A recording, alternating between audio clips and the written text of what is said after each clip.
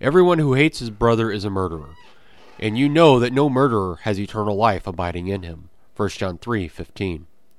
Everyone who hates his brother is a murderer, St. John says. This hatred is an extension of the anger that sits very deep in the heart. This was the hatred that Cain had over Abel because God accepted Abel's sacrifice. This was the hatred that Esau had when Jacob stole the blessing that was rightfully his. This was the hatred that brought about the great persecution of the disciples because of Jesus' teachings.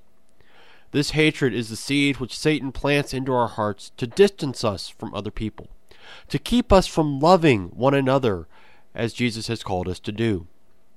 As we have seen through this series on the commandments, there truly is no life within a murderer, because murderers do not love. And life only comes through love, because God is love.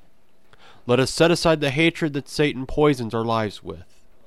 By this we know love, that he laid down his life for us, and we ought to lay down our lives for the brothers.